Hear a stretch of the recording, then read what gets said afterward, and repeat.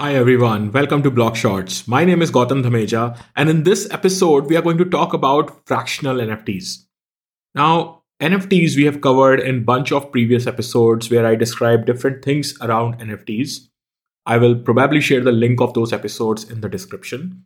But this time, we are going to talk about fractional NFTs. What are they, and why they are even existing?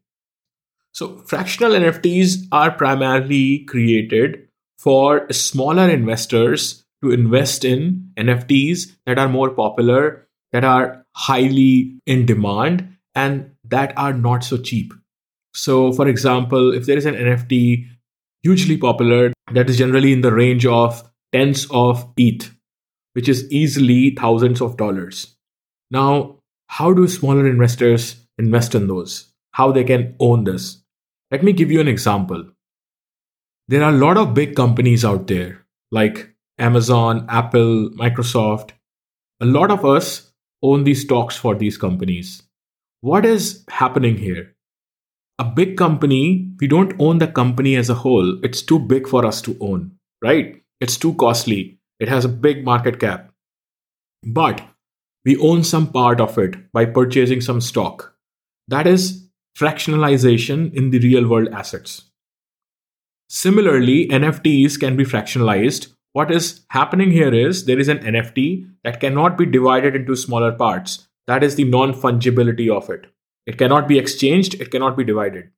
But ownership of an NFT can be divided into smaller parts. So we are making a differentiation between an NFT and its ownership when we talk about fractional NFTs.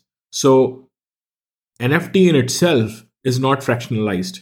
The ownership of the NFT is being fractionalized so that smaller investors can own a fraction of this NFT. And remember, this fractionalization again is of ownership, not of the NFT itself. Now, what does it solve? It allows us to actually use NFTs for much broader use cases. For example, if I want to represent a piece of land using an NFT, and then you build a whole apartment building on top of it, nobody owns that piece of land anymore. Everybody who is residing in an apartment owns a fraction of that piece of land. So that is basically allows us to make NFTs more representing the real world.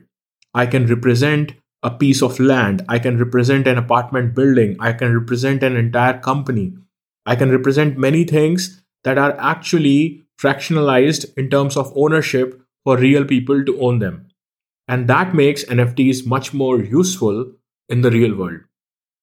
Now, before closing the episode, let's also cover how does it all work? How is it implemented? So NFTs basically, they are non-fungible, they cannot be divided, they cannot be exchanged. But the ownership of NFTs is then represented as fungible tokens. For example, one NFT and its ownership is equivalent to, let's say, 100 fungible tokens.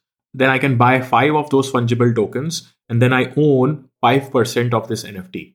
So when we look at fractional NFTs, we are looking at NFTs at fully non-fungible. They stay in their natural form, but their ownership is then represented as fungible tokens. And then people can buy those fungible tokens to own part of these NFTs. All right, that was about fractionalized NFTs. How do they work and what do they solve? Thank you for listening, and I hope you found this episode insightful. Please stay tuned, and I'll see you in the next episodes. Ciao.